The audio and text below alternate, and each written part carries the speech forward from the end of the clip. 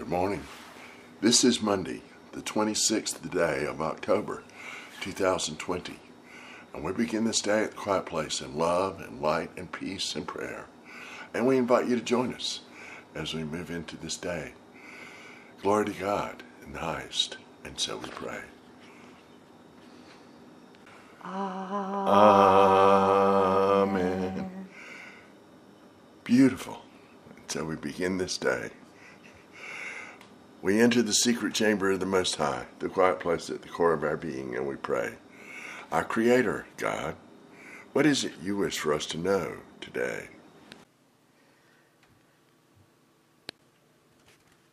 The answer to every question, coming to me in prayer or in tears or in anger, is very simple.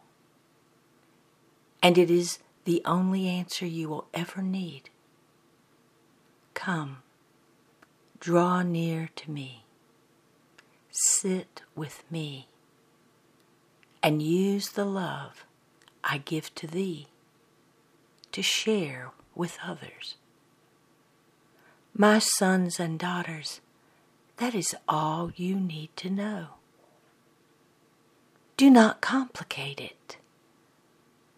Do not make it so difficult. Just stay near to me and let my love for thee overflow onto others. If you stay near to me, loving others will not be difficult. The farther you walk away from me, the more difficult it is to love others.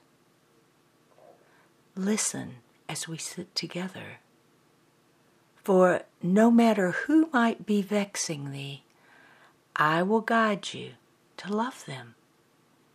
Let my love for you become the love you give to them. It does not matter what is happening, how difficult times might be. The answer is held within the sanctuary created by you and me. I will not tempt thee to have thoughts of anger or frustration or worry or concern about anyone. I will say to you, I love you. Now, pass that love along.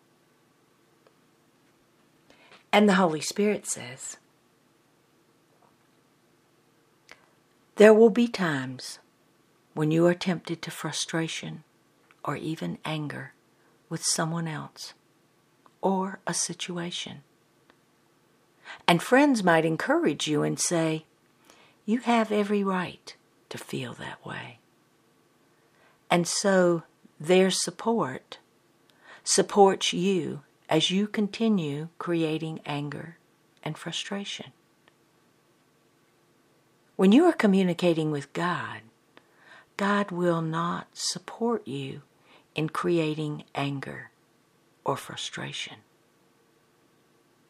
Therefore, if you feel you have every right to your anger, you are not listening to God. The question then is, who is leading you? Who are you following? Because it is not God. Sit with God and you will know the way. And the way will be love. And love will bring peace to those of earth.